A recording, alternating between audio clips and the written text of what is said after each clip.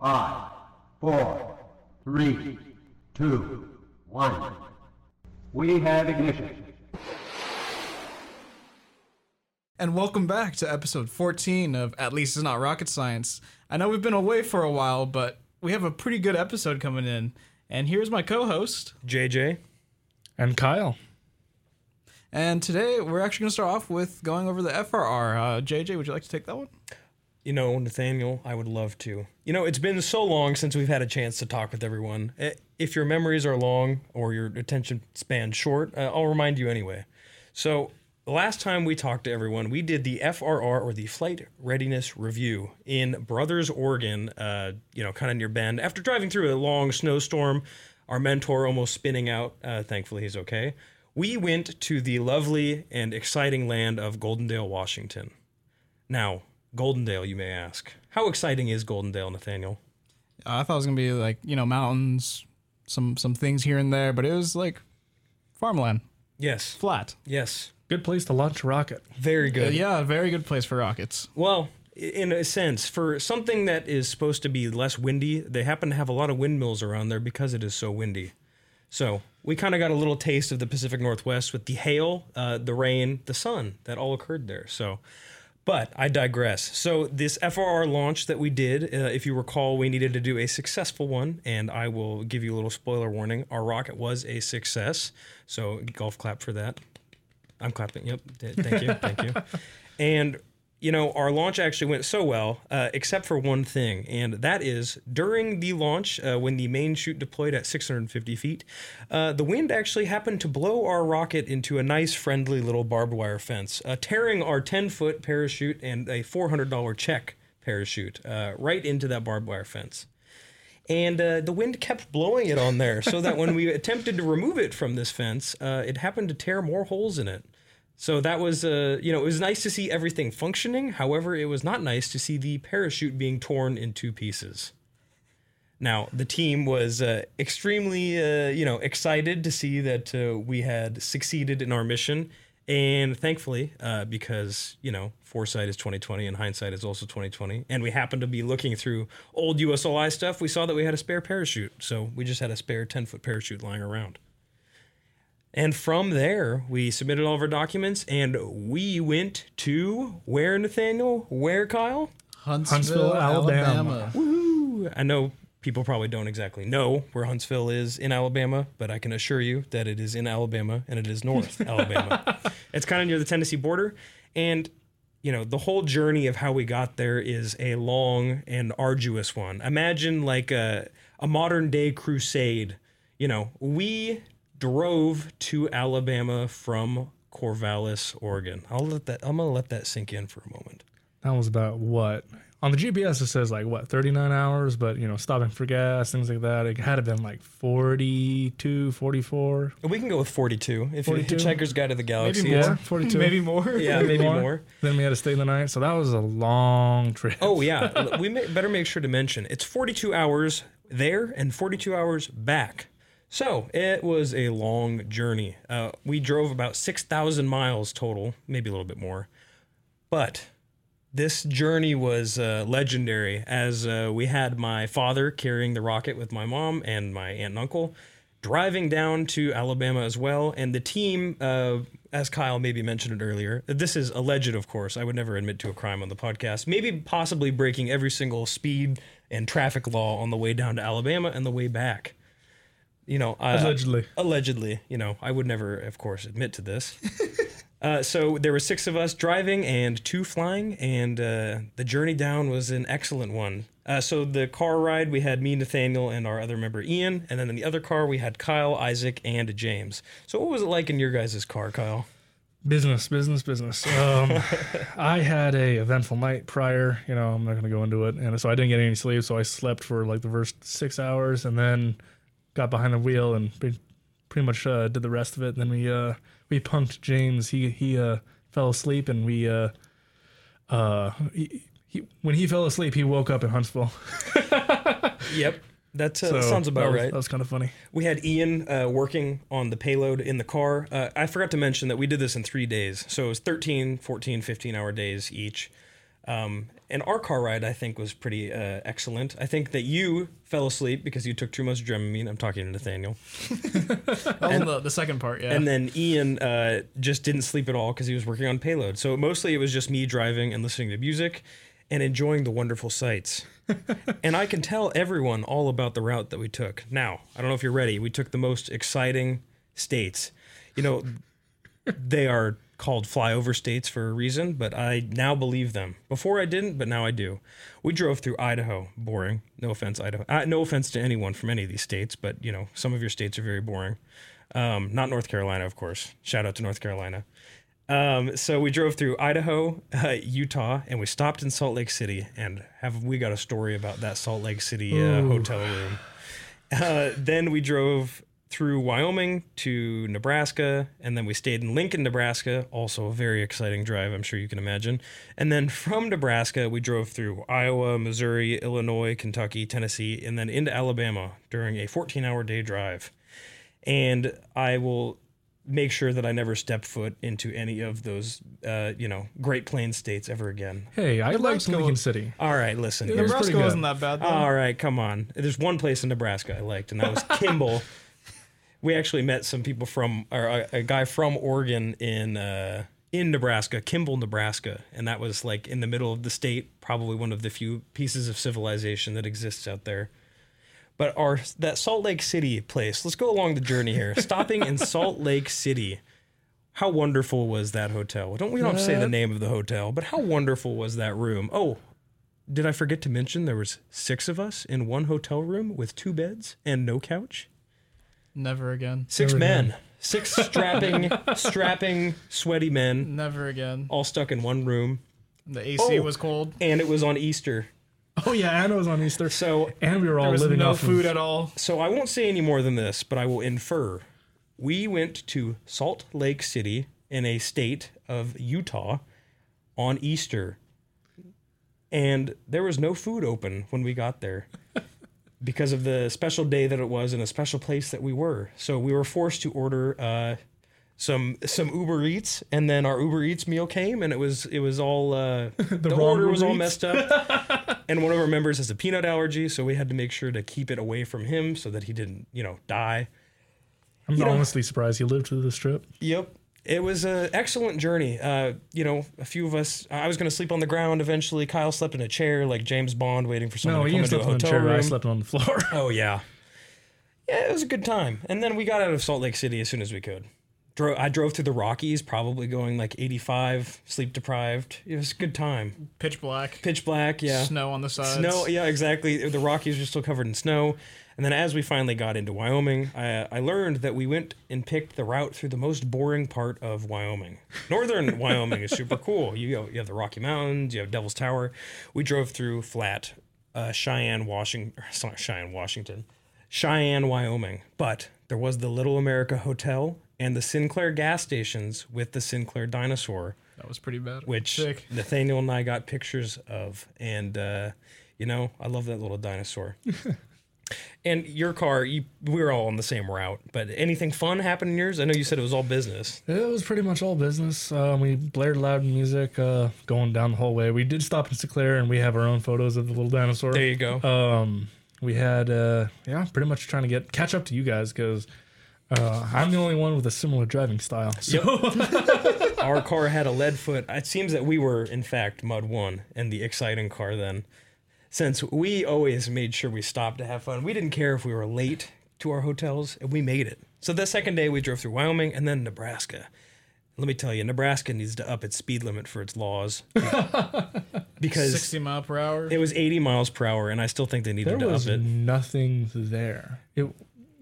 I tested it. I tried to test the alignment, and I could take my hands off the wheel and just put my foot on the gas. I just, for like a solid 20 minutes, and I didn't have to change direction or anything. one time I just made Nathaniel hold the wheel, and I took a little nap while I was driving. I didn't actually do that. For but legal reasons, this is a joke. I felt like I could have done that. I feel like Nebraska would be a good place to launch a rocket, I'll tell you that. Yeah. But we drove through Nebraska, thankfully, I don't want to slander Nebraska too much because we got to Lincoln and Lincoln was very nice. I liked Lincoln a lot, actually. We drove through it. We took a wrong turn. Our car took a wrong turn. We drove around Lincoln for a little bit, and we had to pick up some groceries for our member with the peanut allergy, get some safe food for him.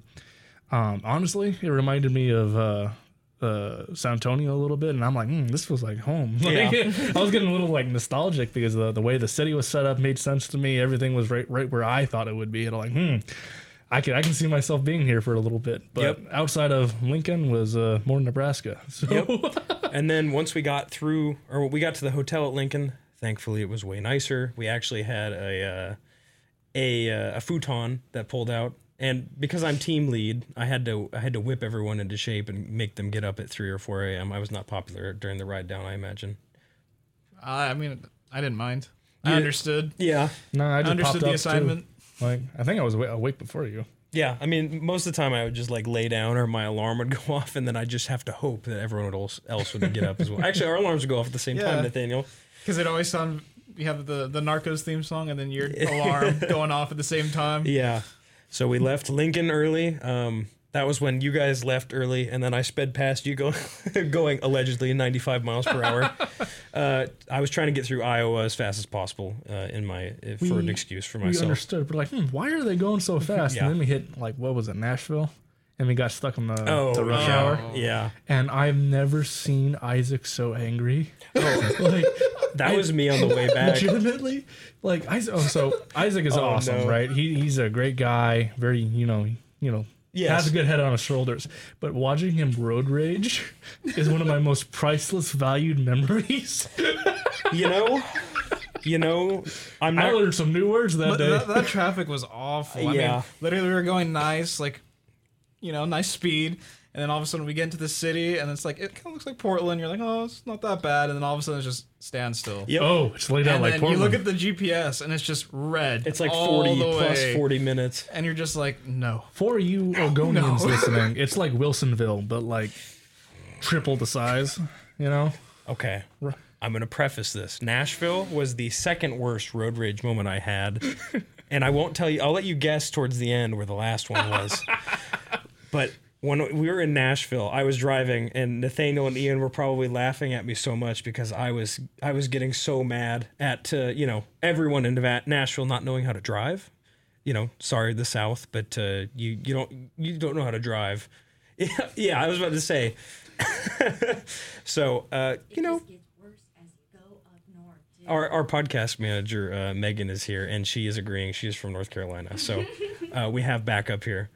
Yeah, it was pretty awful. And then we learned on the way down our car, we learned that, the card that we used, well, I didn't use, that AIAA used to get us the hotels, it got declined for our hotel we were staying at for a week. 1 hour before arriving to the hotel. Unluckily, Hale was cashing in on their budget, which was like what, $4,000 all on the same card, and exceeded our limit, and we had to figure that out. It was like a $3,500 like our cash. That's how much the hotel cost for that long, and I don't have that limit on my credit card. And so my plan was to divide it between your credit card and my credit card if we had to. So, we get this call, or I see that I can't check us into the hotel, and then I'm driving, and then Nathaniel is in the front seat. And at this point, I will admit, I was going kind of fast as I was driving along this Kentucky highway, trying to get to the hotel as fast as possible, trying to get into Alabama, as Nathaniel made every single call on my contact list that he could. And we did not want to be stranded in, the South with literally nowhere to sleep. So, or we find just like, we found a few nice homes that looked like they burnt down. We could have probably stayed in. But we should also recognize Professor Grieven. Yes. He came in clutch for us. Out of the list of people that we called, he was the first one to pick up, and he literally said, "Hey guys, don't worry about it. Put it on my card. I'll take care of it." But we didn't. We were very happy and thankful for that. We didn't go with it because we didn't want to put that onto him. Later on down, we actually get in contact with the president of the AIAA, James Shea, and he ends up putting it on his personal card. Yes, and we've interviewed him before. If you'd like to go back and listen to that episode. But yes, we got to Alabama safely. We did happen to play some Northerner songs as we entered into the South. You were going to get us all killed. So we were listening to that. It was wonderful. We got into Alabama. We got our hotel, and then we slept in that night for once. We had a few close calls. We almost lost Jason. Oh, wait. What do you... Oh, yeah. So one of our members, Jason, who was flying, there happens to be 2 hotels down there. 3 hotels. Sorry, Nathaniel's throwing up a 3. All of the same name, all on the same road. All on the same road. One says Express. Yeah, Express, One doesn't say West, Express. and one doesn't say West Parkway or West Research Parkway. And so our member that flew in, we got there probably like 6 or 7, and he flew in at like 4 or 3. And so he basically just Ubered around and then walked and then finally got to the right place to try to check in, but we couldn't check in because of the card stuff and so on and so forth. And then my car was freaking out because we were going to pick him up from the false location, but there was a communication gap, and so we were figuring out what happened to Jason. He got or something. He got kidnapped. He disappeared. Yeah, never to be found again. The Gators got him. Yeah. But we got down to Alabama, and bam, we were there. We were ready. The rocket got there the next day. We got to see the Space Center, the U.S. Space Center and Space Museum. I don't remember the name, in Huntsville, where they have a Saturn V rocket. They have Shout out to Bill. Shout out to Bill. Is he one of the rocket scientists? Yeah, you guys were talking to him. Oh, yeah. Remember yeah. Bill? Bill was awesome. I think I have his card, actually. Yeah. Oh, yeah. We had business cards, Nathaniel, Ian, and I. Yeah. So he was, what was he? He was the senior systems engineer on the Saturn V. Correct me if I'm wrong. No, I think you're right. And he was just a wealth of knowledge. So, go totally check them out. They are so fun to listen to and great to talk to. Like I said, a wealth of information. Answer all your questions. We learned that the Saturn V actually has, here's a little technical knowledge for you. The Saturn V actually had 3 different analog computers on it. And what it did was, if it needed a 2/3 vote to successfully do a correction on the Saturn V. So if one computer read wrong and 2 read correctly, they had to agree or else it wouldn't do that correction. And the ring that made up that Saturn V computer was, I couldn't even quantify how big it was. It's the diameter of the Saturn V. It's massive. So to give you this picture, when we walked in the museum, they had a exploded view of a replica of the Saturn V right above your head, and it was massive. It was probably greater in length than like a football field, probably like a football field and a half. I mean, it's 363 feet long, or 365, I think. So yeah, 356. So yeah, that's about a Yeah. That's about a football field. I think football field's 300. Yeah, that Yeah. makes sense because Okay. yards, it's 100. Got Yeah. it. Math. Math. Yes. We're engineers. I swear. But it was very interesting. We got to see the whole exploded view, and then we got to see all the little side exhibits, like basic things, like how do astronauts go to the bathroom? How are they solving these basic problems? Things that you don't even think about in everyday life that they have to solve. Yeah, and they had rides too that a few of our members went on. One of the fun facts that I always think about in regards to Saturn V is during the Apollo 12 launch. We actually talked to one of the rocket scientists about this when we were talking to the avionics guy. And one of the fun facts about the Apollo 12 is that it got struck by lightning, not once, but twice. Right before it was about to launch, NASA was like, set it up anyway. They'll be fine. And as it turned out, so first off, lightning does strike in the same place, apparently twice on a rocket. And apparently they had to reboot the computers mid-flight to make sure that everything was still going to function, so they could because they still landed on the moon on this one, but they're like, I got hit by lightning twice. Send it up anyway. American engineering. NASA was on some different stuff back then. That's all I'm saying. So. Oh, and then also the Saturn V. The guy was telling us how when they first launched it, the engine was so powerful. The shock wave hit the clouds and then reverberated back into the windows and shattered all the windows on the FBI building down there. Yeah, so the test stand in Marshall Space Flight Center, we learned that when they first tested it, they did it on a cloudless day and that it was fine. The locals loved the sound because it was like roaring thunder. And then it wasn't the FBI building because that got built after, but there were buildings around that when they did have clouds, it blew out the windows of all the local townhouses and stuff like that. So, little fun physics fact for you there. After the center, we got the rocket and we started preparing it for our launch readiness review. If you haven't figured it out by now, USLI has a lot of RRs, a lot of reviews in general. And then we got to take it for the National Association of Rocketry Gentlemen to look over our beautiful rocket that we nicknamed, or actually we named it Overkill, by the way, we decided on the name. And it actually got painted after we chose the design from a little girl at one of our STEM engagement events at OMSI, or the Oregon Museum of Science and Industry, for those of you that don't know. And Alice B, that was her name, so thank you, Alice, if you are listening. Hi, Alice. And we got the local artist to paint the design, and he did a wonderful job. I don't remember the name of the artist at the moment, but I'll try to... Remington. Remington, that's what it was. So shout out to Remington if you're listening. Hi, Remington.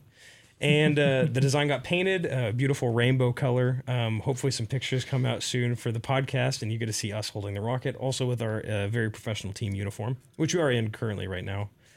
Black tie, I think, for sure. So, what did? What was the event all about? So they basically give it's a big safety check, right? Yes. Mm-hmm.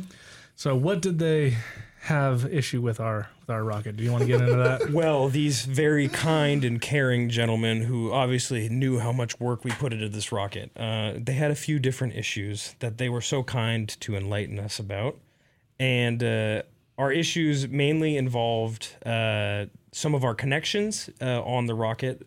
We had an eye bolt that was bent over. So if you imagine a piece of metal, if you roll it into like a loop, that's what ours looked like. I think the technical name it was a folded eye bolt. Yes.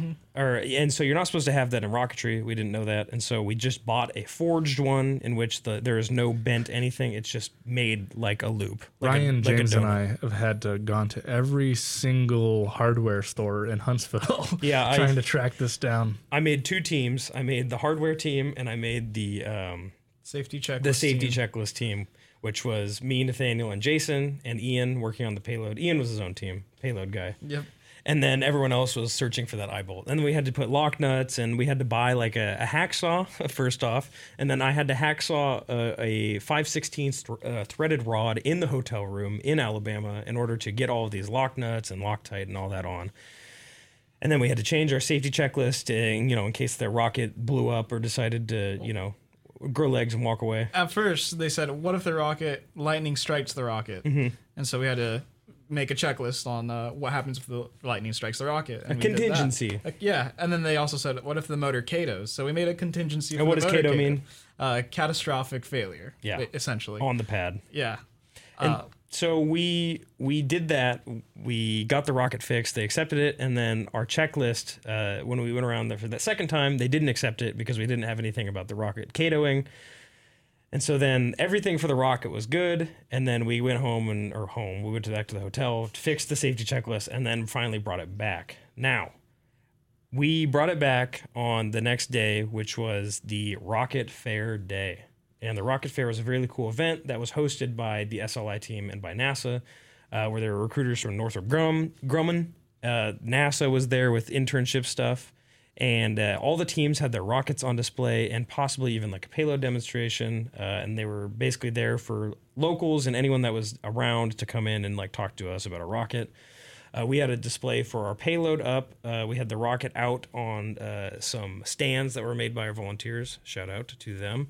And it was a really cool event. And as we turned in that safety checklist for that final checkoff, we actually overheard a conversation with some people, well, specifically the team captain of NC State at Raleigh, North Carolina State.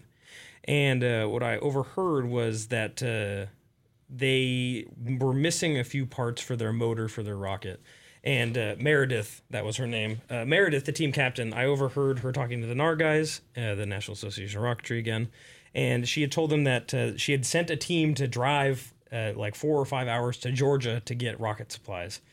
And we had previously had a conversation with the team that we had the same motor, and we happened to bring double of what we needed, which is JJ's Law, bring 2 of what you think you need. So I went and approached her. I gave her my business card. I said, this is my number. Text me what you need, and I think we might have what you need to basically make sure that you launch. And lo and behold, we had the right components. And so we gave those to NC State. I have a spin-off story off of that. I What's don't up? think you guys were there, but I think their mentor came and approached like us. Like we didn't know you guys did that. Yeah. And he picks me out from the crowd. Like, everybody's busy doing things. yeah, and I'm talking with people. We all had our Hawaiian shirts on, Yeah. so it was, our business uniform. Maybe it was because I was tall. Maybe it was because I was like engaging a bunch of people outside. But he walks up to me and goes, "Thank you so much for what you've done. I appreciate everything you've done. We now we stand a chance." And he's like thanking me so much. I have no idea what's going on. He's just shaking my hand, and I'm like, you know what? This has JJ written all over it. You're welcome. We're so happy to help. Like, accepting it and everything. And Jason leans up to me and goes, "Who was that? What was going on with that?" And I have no idea. But I'm gonna take it as we roll, you know. There you go.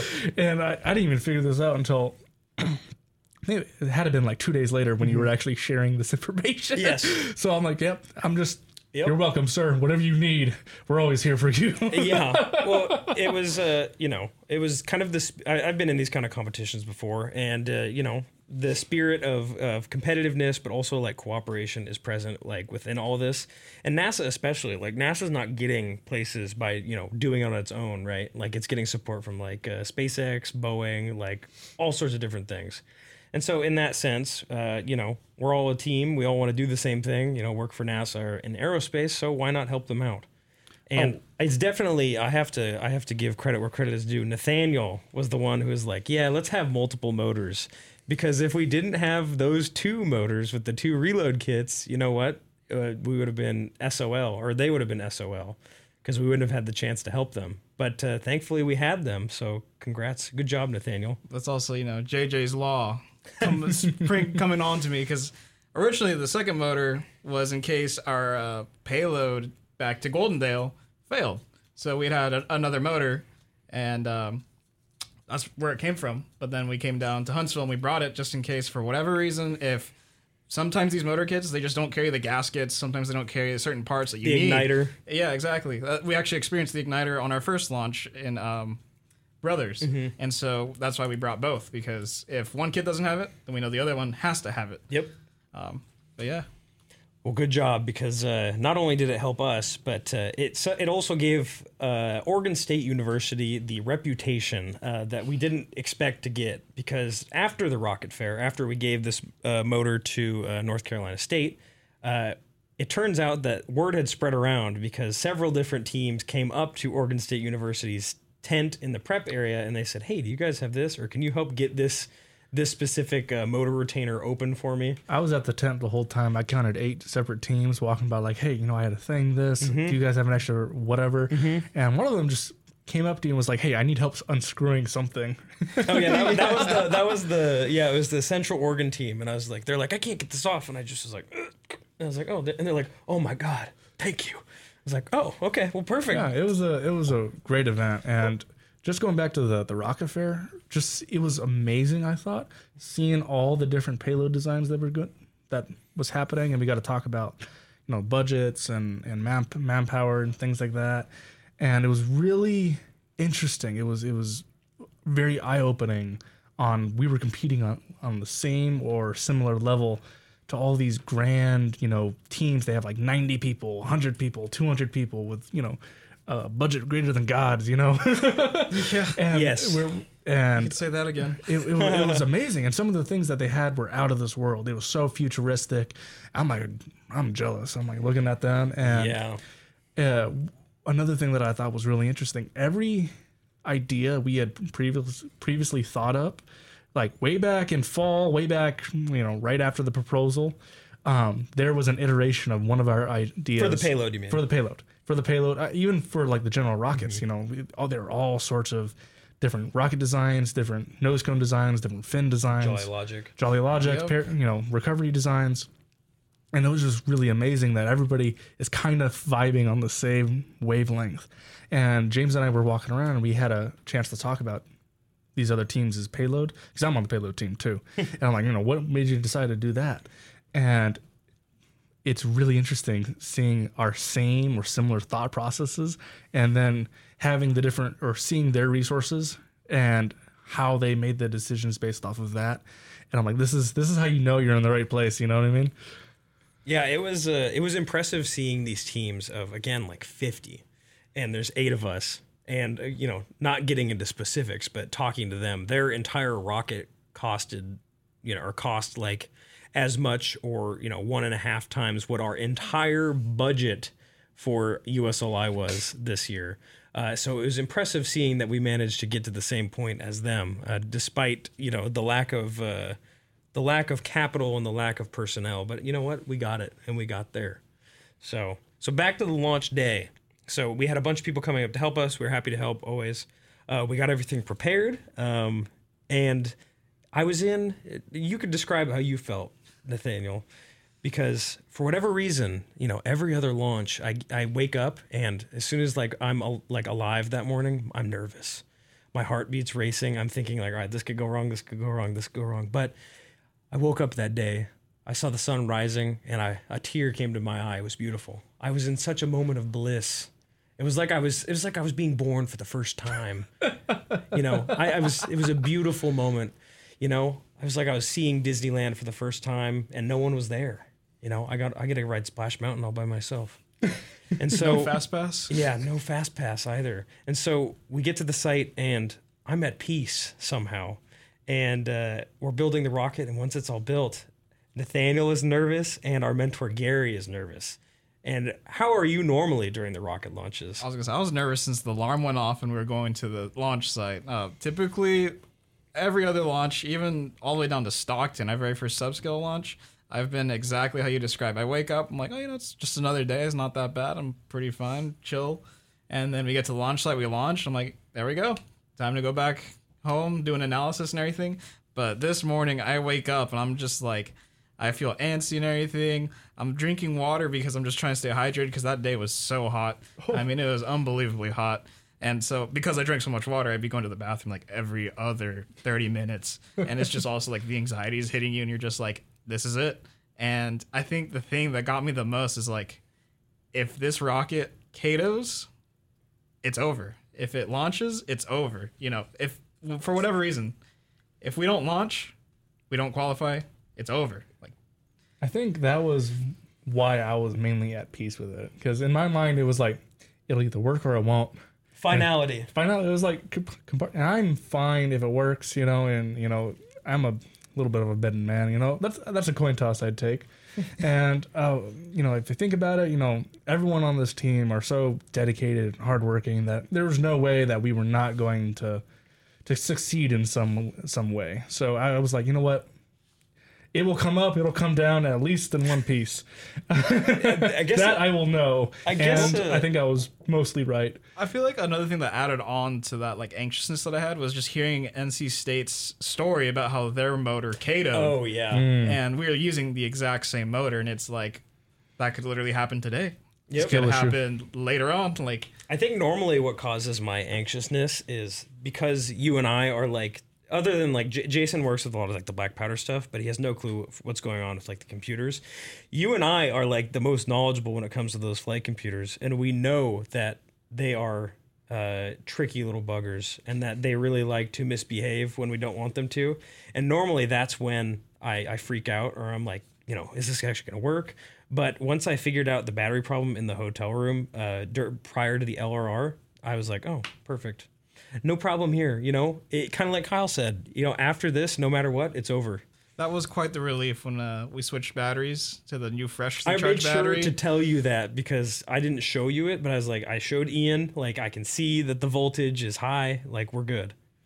Yeah, that was quite a relief because I was like, hopefully this doesn't happen over here too. Yeah, so what we're discussing, to a brief callback, during our FRR flight in Goldendale, what happened was on our flight computer's graph, as soon as the main chute went off, it drained the whole battery so that the Telemega technically not died, but it stopped reading and displaying data. And so we just got the main going off, and then the computer showed nothing else. And then our Easy Mega showed everything. And it was because when the main charge went off and set off our black powder, it drained the entirety of our LiPo battery, which then turned off the Telemega, or turned it off to the point where it wasn't going to record data anymore. And so I replaced the battery, kind of like you would do for like a remote control. And then bada bing, bada boom, it worked. It's like magic. Like magic. No, not really. And so we got the rocket ready. And then Nathaniel and our mentor, Gary, again, shout out to Gary. We have a story about him after. Well, actually, we'll tell it when we get to the pad. we can say it after. Yeah. So we got the rocket ready, and in part of our safety checklist is only L1 certified members go to the pad. And so it was me, Gary, and Nathaniel. We walked the rocket there, and we are singing a song that we had made up on the spot in reference to John Brown's Body. And it was, glory, glory, what a hell of a day to fly. Glory, glory, what a hell of a day to fly. You know, so on and so forth. We actually got a few of the team. We're hoping that the NASA broadcast caught it, but we got a few of the other teams to join in on it. The GoPro caught it. The GoPro caught it. And so we got out to the pad, we set up the rocket, and then as soon as we got telemetry on the Telemega, I was so happy. So then we were ready. And there's a few photos of us. But as we were talking to Gary, everyone signed the rocket prior to us carrying it out, including my parents because they helped sponsor our journey down there. We were talking to Gary, and he had wrote 4/15, not 23, but 52 on there. But we thought it was 23. Yeah, we stopped looking after the date. Yeah. It turns out that Gary came down with us for his very first time in Huntsville with his second USLI team. And it was his birthday. It was Gary's 71st birthday. And he came with us down to Alabama. And not only did Nathaniel and I both look at each other in like astonishment, but we looked at Gary and he had like the biggest grin on his face. I could tell he was so happy to be there. He was so much pride in us as a team. And he said that I would not, my folks and my wife were mad that I'm here, but I wouldn't rather be anywhere else. And so that really shows the dedication of a mentor that Gary was for this team. Yeah. I mean, like, we can't say thank you enough for everything, every little ounce of wisdom that has been passed down. Like, it's just, we can't say thank you enough, like I said. Thank you so much, Gary, for listening. We appreciate you so much. And we got off the launch field, and then finally the time came for our rocket to launch. And you want to explain what happened during the launch? It's all good, by the way. Yeah, actually, so we just hear the 3, 2, 1, ignition. And then it took a little bit, but then you just see the rocket engine comes up with a bright blue, vibrant flame because it's a L1520T Blue Thunder. Blue Thunder is because it's a blue flame. And it comes right off the pad, and as it's going up, tilts about 20 degrees towards the wind because we got a wind gust right when our rocket went up. And because our stability is above 2, as we mentioned before, it recorrects itself to go back. And so... because high stability steers into the wind, not with the wind. Exactly. And so you see the rocket kind of go back and forth as it goes up into the air, and then it straightens out, goes straight into the clouds. And it seems like... for USLI here at Oregon State University, we always go into the clouds. It's a trend that I've seen. Maybe that should have been our motto. Into the clouds. Yeah. Yep. And then after it's into the clouds, you kind of wait a couple seconds, and you can see it coming right back down with the drogue out, and we all yell. We all scream. You can hear us just, yeah. And then we were waiting for it to come back down, and the announcer, he's announcing the altitude. He's like, it looks like 1,000 feet. 900 feet, 800 feet, and then we hear... I was at 650 when our main is supposed to go off. And we hear 700 feet, and I can feel the anxious. I look around, and everyone's just fired up, charged and ready. You can hear JJ saying, come on. Can you hear me on the live stream? I can hear you on the video that was taken of our rocket. And then out of nowhere, you just see this nice plume of smoke come from the rocket, which is our ejection charge, and then the main just comes out like a beauty. The feeling I felt when that main parachute came out is I could not describe the elation that I felt. Really, it was euphoric. It was done. Everything we had done and worked up towards was a success. Well, that main parachute, that was Nathaniel and I's biggest concern because if that didn't come out, the rocket plummeted. So as soon as I saw that parachute come out, I think I blew out my throat right then and there with yelling because I screamed as if as if I had a child at that moment. Like, yes, yes. I mean, the rocket in a way is kind of like my And then child. we did the classic Scobies. Yeah. The announcer didn't know what we were talking about when he Yeah. said that. We're like, yeah, Scobies. And he goes, I do not know what you said, Yeah, but look he's at like, their enthusiasm. They're just yelling. Now they're just yelling. Yeah. So because there's only 8 of us, so we had to sound like 200.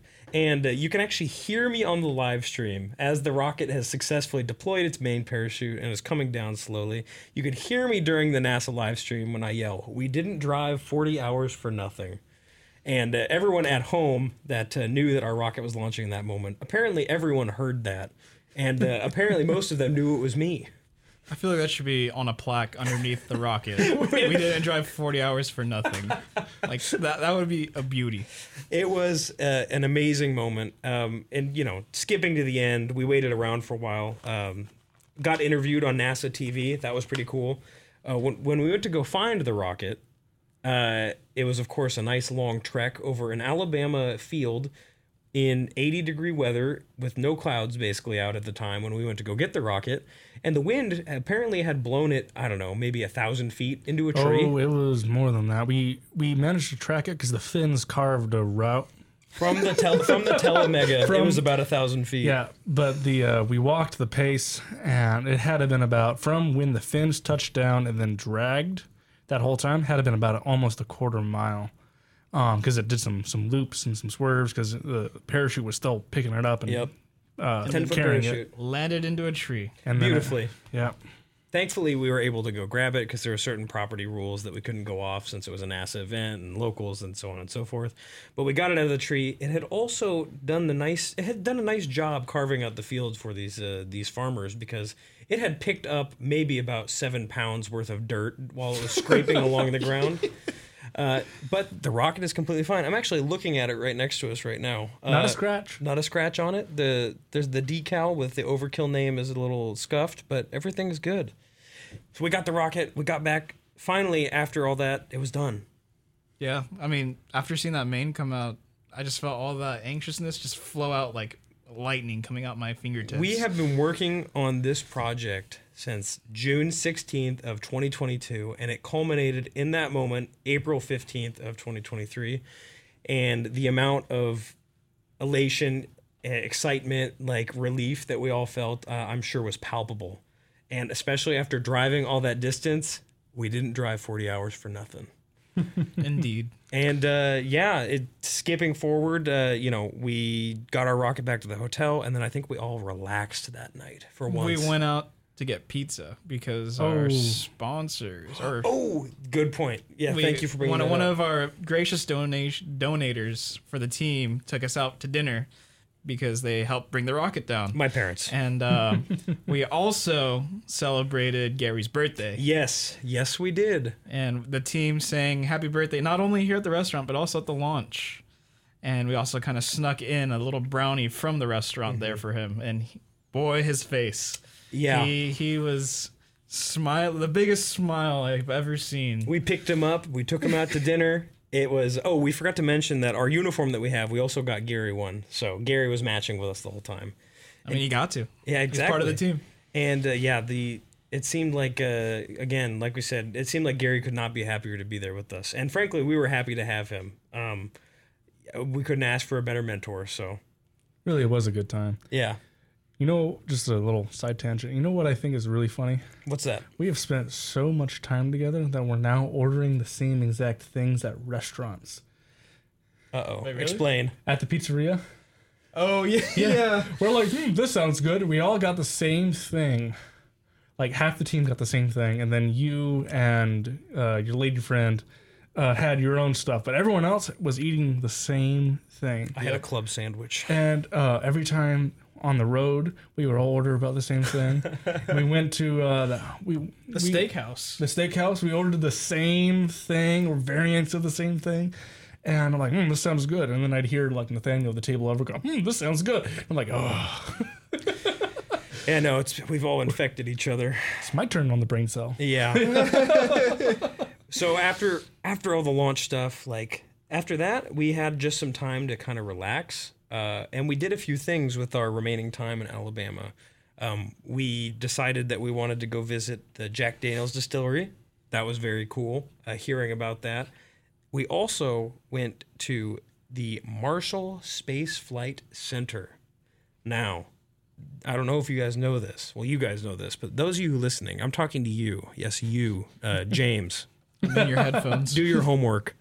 And also listen. So Marshall Space Flight Center is a site in Huntsville, Alabama that they tested all of the Saturn V stuff, or like the rocket engines on. And they do a bunch of stuff with Blue Origin, SpaceX, so on and so forth. Artemis, as we'll learn. And thankfully, because of my connections with some of the previous stuff that I've done, I knew the chief technologist of NASA Marshall Space Flight Center, John Dankenich, and I managed to get a tour of the Space Center for the team. Shout out to John Dankenich. Thank you so much, John. That was an amazing, amazing tour. Thank you so much. Very inspirational, too. He gave us a lot of tips and tricks that we won't necessarily share here. Not yet, at least. We got to leave you wanting. And so we got a first-hand tour with him. When we got to see one of the big clean rooms they had, he showed us like the 3D printing stuff for a lot of the rocket parts. We got to see the Artemis 3. I thought it was the 2. No, it's Artemis Is 3. it 3? Yeah. Okay. The Artemis 3. It wasn't the capsule, it's the upper Integration. stage. The integration. But I know, but what was the piece? I don't remember the name of it. I forgot the name of it too, but it's something integration. The integration module, I believe it's called. And it was, of course, massive. And we didn't think anything of it. We didn't even know what it was. And then we learn like a week later when we're finally back in Oregon that a picture was taken of that. And it is actually the live Artemis 3 piece that they are building for the Artemis 3 mission. No, And- he said it when we were doing the tour. Did he? Yeah, he did say Artemis 2, but then when you look at the picture on NASA, they say it's the Artemis 3. Maybe I should- I heard him say Artemis 2. Yeah, I heard him That's why say I was Artemis confused. 2 as well, but then when I showed you, remember the picture, the post I showed you? They said it was Artemis 3, and what they were doing is they're putting on the thermal coating. That's why when we saw it, it was all the way it looked. It was like white and green. But Yeah. you know what gets me about this tour? He was so nonchalant. He just kind of waves at it, like, Oh, like yeah. willy-nilly, like he's talking about the weather. Like, oh, it's going to be cloudy.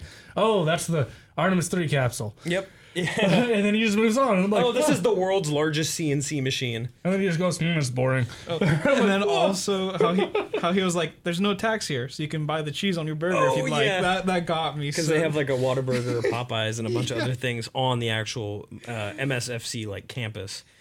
And then we got to see the Saturn V test stands, but we weren't allowed to take pictures. We got to see the SLS test stand.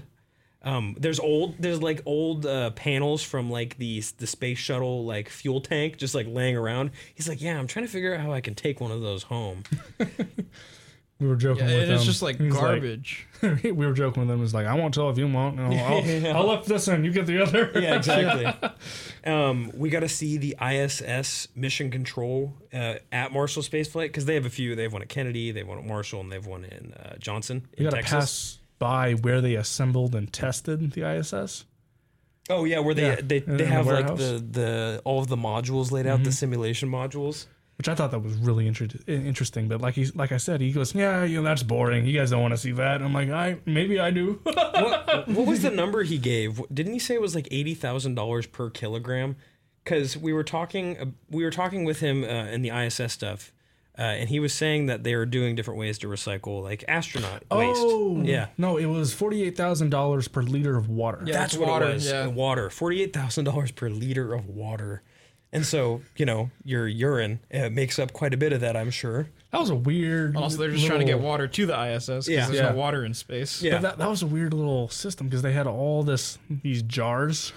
Yeah. Different labels. The jars. What struck me was that there's like, this is astronaut urine, this is Chinese urine, and they had one with Russian urine or something, and it was just like pitch black. Yeah, it was like And I'm pitch black. Is Very he odd. okay?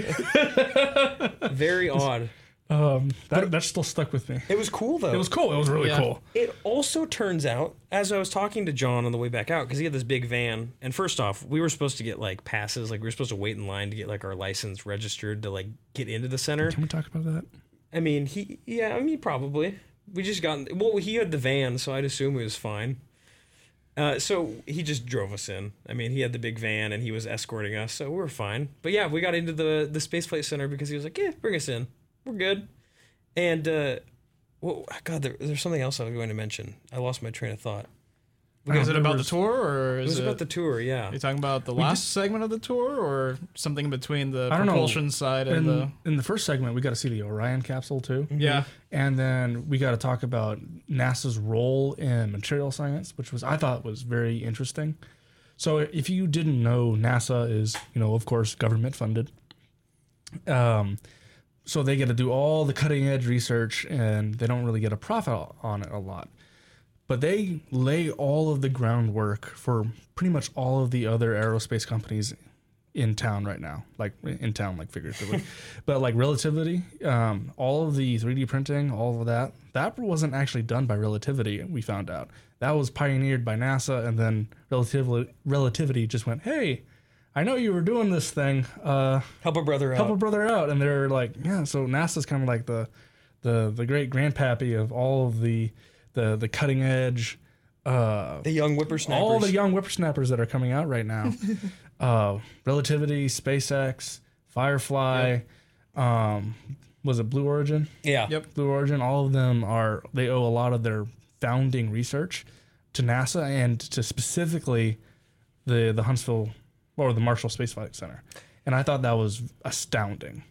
I remembered what I was going to say. So it turns out that John Dankenich, he actually knows the newest aerospace professor here at Oregon State University. Oh, Dr. Wurs. I mentioned Dr. Richard Wurs to him. I said, "Oh yeah, our new aerospace professor," because he had mentioned something about Cal Poly. Is that what it is? Something like that, yeah. And I had mentioned that JPL, I think. Yeah. Oh yeah. Yeah. I mentioned that we had a professor who had like worked with JPL and worked at JPL, and he's like, "Oh, I know him." Like, wait, really? And I'm like, he's like, "Yeah, like I worked with him a lot. Like I've sent interns to him." He had nickname and everything. He goes, "Oh, do we want to say the nickname?" And he's like, "Richie." Little Richie. Oh yeah. Like, whoa! Like what a small world, right? Yeah.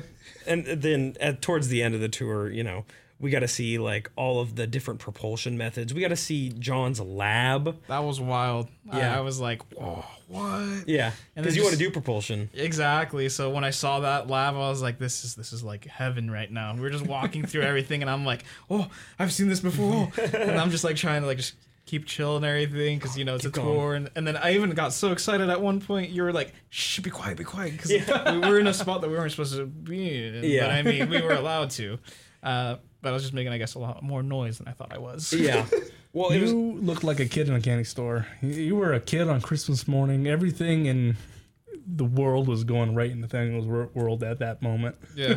You could see it.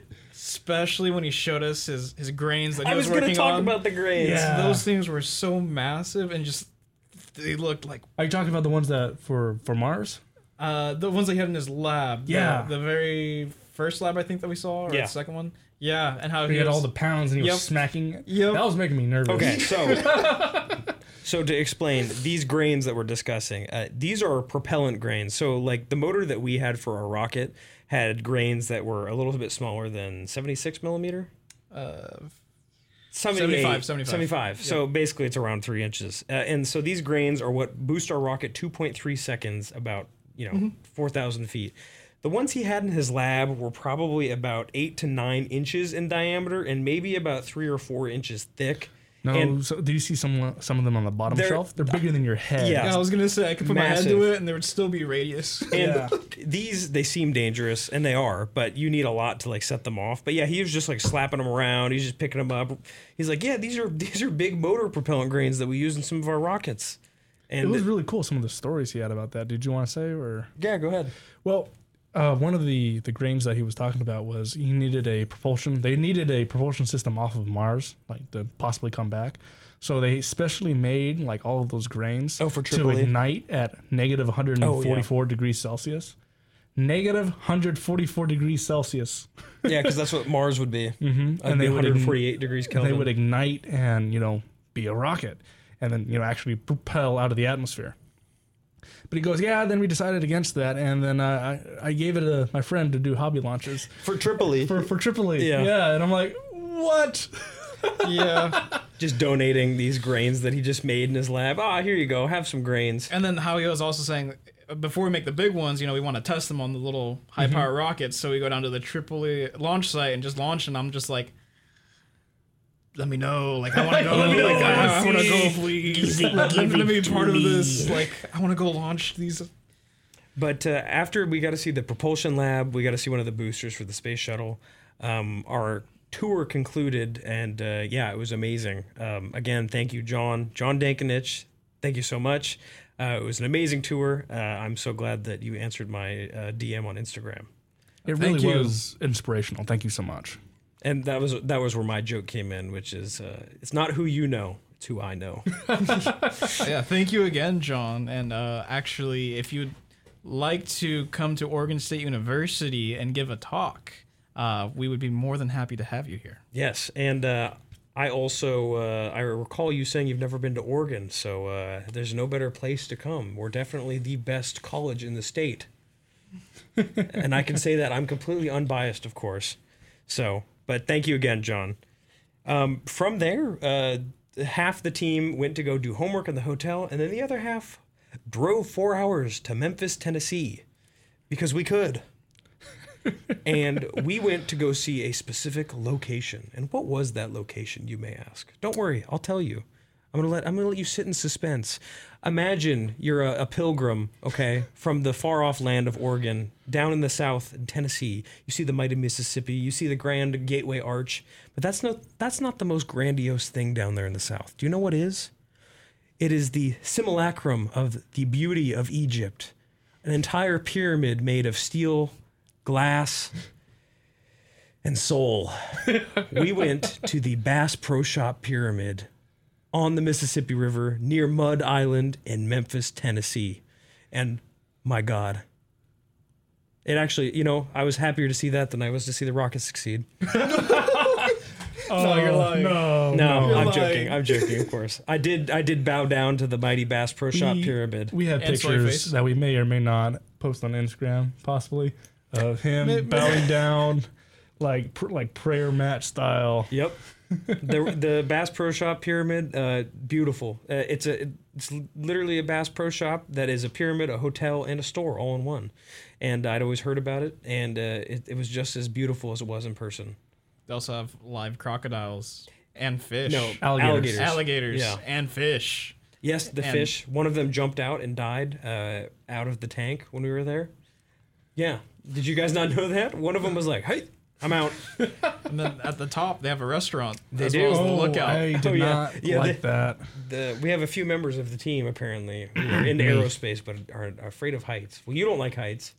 You don't like heights. See, I'm not afraid of heights. I'm afraid of the sudden stop at the end. Okay. And I love heights. So, so when we went out to the balcony with the see-through floor all the way down to the ground of the Bass Pro Shop Pyramid, it was beautiful. There was a cracked pane of glass when we went out there on the balcony. I'm glad you didn't come out because you may have. No, I was watching you guys the whole time. You guys were bouncing on it and stepping on it. Look at the cracked pane Look of at glass. this. Look at the giant fracture in this glass. We're only 300 feet above the ground. I can jump on it. I took pictures of it. Yep. You took a video. Every gust of wind, you can feel the steel flex and It bend. was wonderful. I loved it. I imagine sliding down the Bass Pro Shop Pyramid and becoming a puddle at the bottom. But yeah, that's why we came in to take a picture with you too, is we didn't want you to have to come out there. I'm thankful. I'm like, yeah, no, I went out, just to say I did, and I went right back in. And after that, we went to eat at a wonderful place known as Dyer's Burgers. And I wanted the team to go there because Dyer's is famous. Do you know what they're famous for? The burgers that make do. you No. old. Yeah, no. The burgers that are old. Because the burgers are cooked in 100-year-old grease that they clean and strain every day. But it is 100 years old. They, in fact, had photos from the 1900s before World War I of people eating these burgers in this grease. And you know what? It was wonderful. Fantastic meal. It did taste pretty good. Don't shake your head at me, Mr. Metters.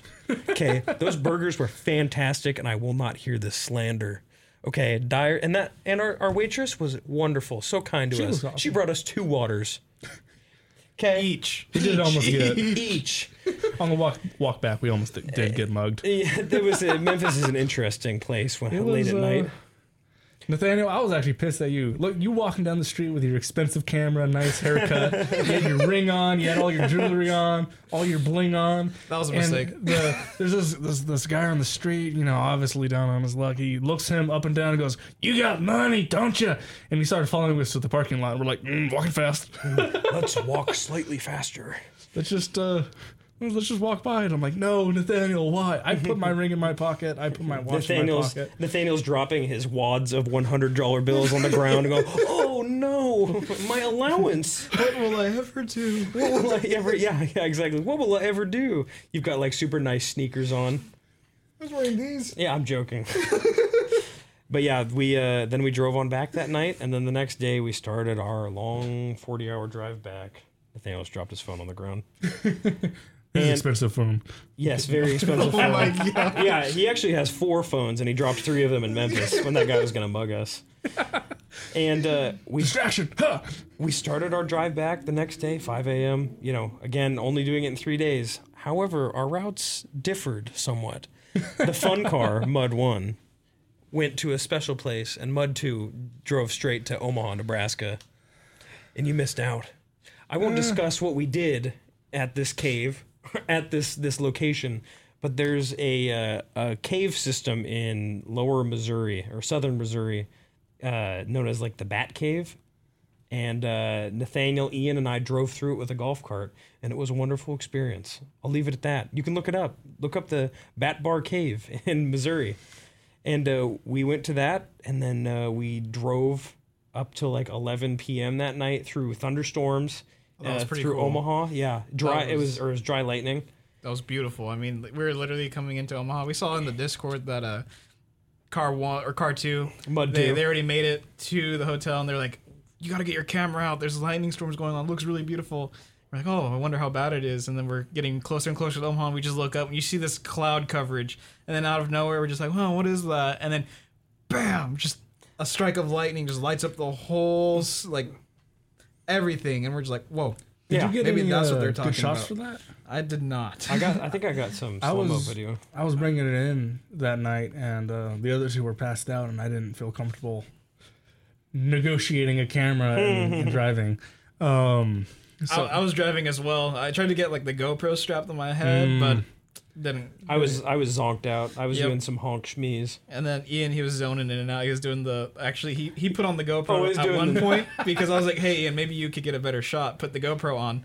And if you rewatch, because I was taking a time lapse to try and hopefully get a couple good pictures of the lightning and then put it together so you'd see like no lightning, and then no lightning. But what you actually see is Ian going up and down, bobbing his head because he's just so tired. nose diving. Just, The thing that you do whenever you're about to fall asleep, or as soon as your head hits your chest, you wake up because your chin hits your chest. Yep, exactly. I think we were all doing that at a certain point. And what a good state to see lightning in, because there's no cloud or there's no mountains or anything. There's nothing besides flat ground that could ever block the lightning. So that's all you get to see. It was frankly probably the most exciting thing I saw in Nebraska. That was a weird hotel, though, when we finally landed. That was probably one of the most interestingly culty hotels I've ever been to. And I've been to a lot of hotels. Did you get any of that? You guys got in so late that you didn't get to talk to a lot of people, did you? I was just very upset that it wasn't free breakfast. It was a place to sleep. So yeah, I was going to say we stayed at hotels. I that didn't gave us really free like breakfast. when we got there. I was just so tired. I'm like, let's get to the room, and then I looked over. I saw there's breakfast, and then it says menu, and I'm like, oh, We had to pay for your own parking. You had to pay for breakfast. that too. But A it was QR code. so weird. So Isaac, James, and I were exhausted. We were like, this is messed up. We got to pay for parking at our own hotel that we're already paying for. We're kind of grumpy. We get in. The attendant is super nice, super chill. But we kind of look around, and it's like there's a kale bar, and like everyone's in yoga pants, and there's candles everywhere. And I'm like, did I just, everyone is like fake smiles and like their bleached teeth and everything. They have to act like I'm they're like, excited. They live in Nebraska. No, they're residents. I'm like, this is it was like very Twilight Zone-y. You know what I mean? Yeah, when we showed up, I mean, it was just dark. There was a van that was leaving the parking lot. It looked a little weird because it was like one of those big cargo vans, and they like were talking back and forth for a bit, and then they just kind of left. So we got all our stuff. We go in. We go through the doors. It's pretty dim. The bartender guy's there. Other than that, there's like a Connect 4 thing to the left. There was a little like lounge table area, and then on the right was the check-in place. And I mean, we just checked in, and then we. You guys read into these things too much. I literally got to the hotel. I said, "Take card, give me room key. I go sleep." Okay, Phoebe. Card. I want bed. Yeah, card. And, literally, I went upstairs and I passed right back out after we realized that there was a like yoga ball in the room and some stretch bands and such. Yeah, that was kind of. That was a little weird. I will give you that. But And then the barn door for the bathroom. Yeah, the instead barn, of the like regular the barn door. Yeah, it didn't lock. You can see right through to the toilet seat. You can hear anything and everything. Yep. There was no there was no shower curtain or anything. Nope. There was the toilet, and then you could see when you're sitting on the toilet right into the shower. So it's like, Yep. Flag on the field, flag, so many flags. But I'm just saying, like when you travel enough, you start noticing some things. You get a survival instinct about where you rest your head.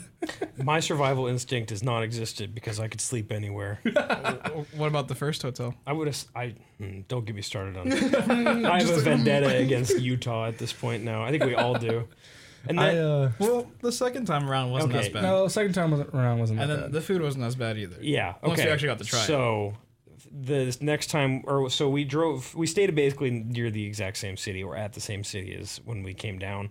So on the way back, we stayed back in Salt Lake City, kind of near the airport at a microtel, I think is what it was called. Mm-hmm. And that hotel was actually pretty nice. And we actually managed to eat because it wasn't Easter, which was nice. And it was like a nice little area we were in. The hotel was fine. And then when we left the next day to come finally back to Corvallis, you guys missed it, but our car, Nathaniel and I's car, we drove through a like whiteout like winter storm in the plains of Wyoming. Yeah. And like I was driving along with my brights on, like barely being able to see like 20 feet in front of me, like having to just follow the road as close Windshield as I wipers could. going as fast as possible. Yep. Felt like the cars were gonna become a helicopter. Yeah. Just- Well, it was like the wind was it was like 60-mile-per-hour winds too, and like we're driving like next to semis, and they're going the same speed. I'm like, oh, this is a great time to get pancaked between the semi and the ground. So we left about half an hour before you guys, and we're on our way. We're trucking along, and I get a message from my dad, and he goes, "Hey, be careful!" And it's a little link to a video of a Jeep getting blown off the road. This is northern Wyoming. Just heads up. I'm like, we need to get pedal to the metal. We're in southern Wyoming. Wyoming.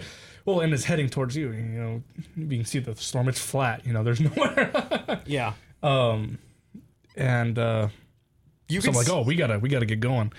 And I ignore Isaac's call for bathroom breaks for a couple exits, and we got the beginning of it, and then we got off the pass. Yeah, we were stuck in it for like an hour and a half. And then finally I got us out of it, and I was like, thank God. And it's like you could see, like, as soon as we started getting into the Rockies towards, like, Utah, you could see, like, the storm in the distance and how it took up, like, the entire sky. Yeah. And I had mentioned, once we had kind of got back into Corvallis, or not got back into Corvallis, into Oregon, we got to Portland. Not even to Wilsonville yet, Kyle, mind you. Yeah. We got to Portland, and unfortunately, Nathaniel caught me on video having a bit of a road rage moment. And do you still have that? Somewhere. Yeah. Somewhere in the archives It's now. going to be blackmail for later, I'm sure. Redacted. Nah. I was saying some unkind things about my fellow Oregonian drivers. It was quite the sight. I mean, like, just imagine you're sitting there with the team captain, someone who's never expressed harsh feelings to anyone or anything ever, and he's just there in the driver's seat, not even having the two hands on the wheel anymore because we're in a dead stop, and just going at it at the windshield, at the person in front of us, the person to the right of us, the person behind us, the person going the other way that's not even in the traffic jam. I mean, even the tree was at fault too. Gotta Like, expand literally, your it was vocabulary just that day. Anything and everything was just getting the treatment. And man, I mean, I had been driving for like 9 hours, and I was ready to be done. I I wanted to be back already. I wanted to like not be in the car It was anymore. so crazy that stretch. So when we caught it, we weren't even in Portland. We were following the river and that exit into Portland. We just stopped. We hit that too. And then we were trying to do some shenanigans to try to get. We were cutting off on the exits, going back onto the I-5, going off, getting back onto the I-5. Never do that. It's always harder to get back on. Well, we cut off about 20 minutes that way, according to the GPS anyway. And so I used to work in Wilsonville, and I'm like, don't worry, guys. We'll take my shortcut. Google has sold my shortcut out to everybody, so everybody's taking this little back road that I used to go home on all the way, and it added on another 40 minutes. So I'm like, I hate Wilsonville. And I also had bought a fake grenade.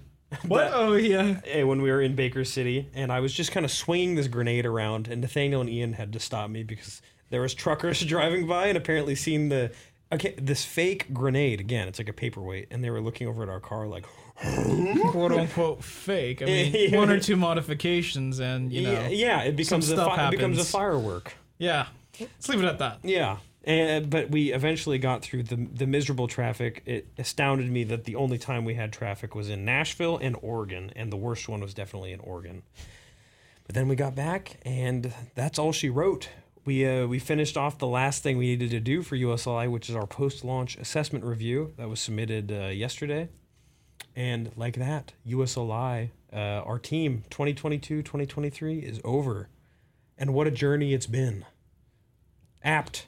Considering our drive, apt considering our experiences, we have suffered so much, so much. I'm still in that like honeymoon phase. I don't even want to work anymore. Like a lot of suffering. Like, man, I was miserable working in Maryfield out for like 26 hours at a time, and now I don't have to do that. I don't know what to do with myself. Yeah, we definitely have the most hours logged, like per individual. Definitely. I mean, like. There was times when Nathaniel and I, for the deliverables, were putting on like 300 hours each. Yeah. Yeah. But, definitely a adventure. Glad I did it. Not doing it again. Yeah, I was going to say. And, it seems like with all we've discussed today with USLI and the end of what's going on now, it's been a pleasure, gentlemen. It really has. We're going to keep up the podcast as long as possible, but I will give you a hint of what we're going to try to be talking about next week. So USLI is going to try to continue to host this podcast, even if us lovely hosts are not necessarily the hosts for next year. We hope to try to pass it along to next year's team. But also in that respect, we'll be discussing that more next week, and we will have our lovely podcast manager, Megan, on next week as well. And another thing we're going to try to be discussing is a few of the more common topics that have happened while we've been gone. SpaceX, for example, the heavy Starship launch. But also we hope to do some food science talk, which I know we've been teasing for a very long time, about some taste bud changing pills or temporary flavor changing pills. So we're going to try to do a whole episode next week with some video, and we're going to try to bring in a whole bunch of foods to test out with our podcast manager.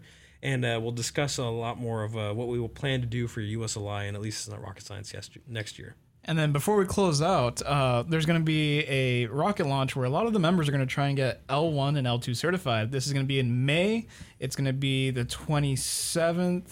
I believe it's the 26th, 27th, 28th over in Brothers, Oregon. And so for all of our Oregonians out here that are listening, feel free to come out and say hello to us and get to meet us in the flesh. And with that, at least it's not rocket science. All right, everyone, have a wonderful day, and we will be back next week. See you later.